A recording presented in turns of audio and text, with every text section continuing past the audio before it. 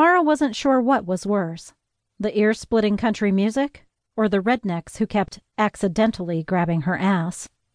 She kept moving to the music, maneuvered away from the latest set of grabby hands, and bumped shoulders with Sarah. "Remind me why I let you talk me into this?" Sarah leaned in closer. "Because you love me, and because you needed to get out of that house, even if you are too pig-headed to admit it." Sarah had a point. There was no way Mara would have come to a place like Bud's Suds without peer pressure from someone she liked and trusted. "If you say so," she hollered back to Sarah over the music. "I need another drink. You want one?" Sarah nodded and shook her groove thing. "Thanks! I love this song." Mara gave a thumbs up and headed toward the bar.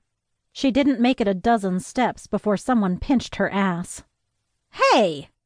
She whirled around, looking for the culprit, and realized it could have been any one of the dozen people behind her. None of them looked guilty. Damn it. She spun back around and continued toward her destination.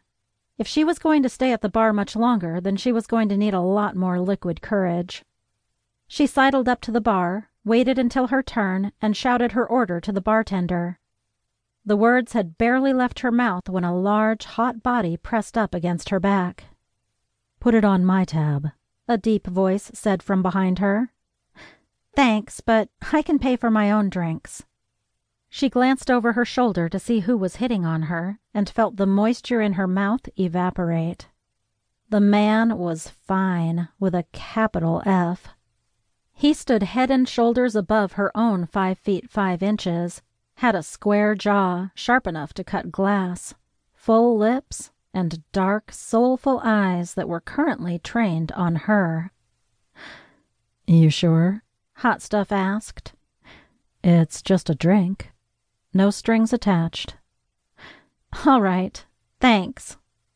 She turned sideways to get a better look at him, and the view from his chest down was even better. Through his fitted gray shirt, she could make out firm pecs and a flat stomach. Faded blue jeans clung to his narrow hips and highlighted the huge bulge behind his fly.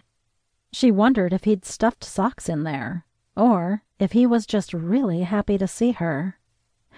"You're welcome." She jerked her gaze back up to meet his and found him grinning at her. He smirked. "See something you like?" "Maybe."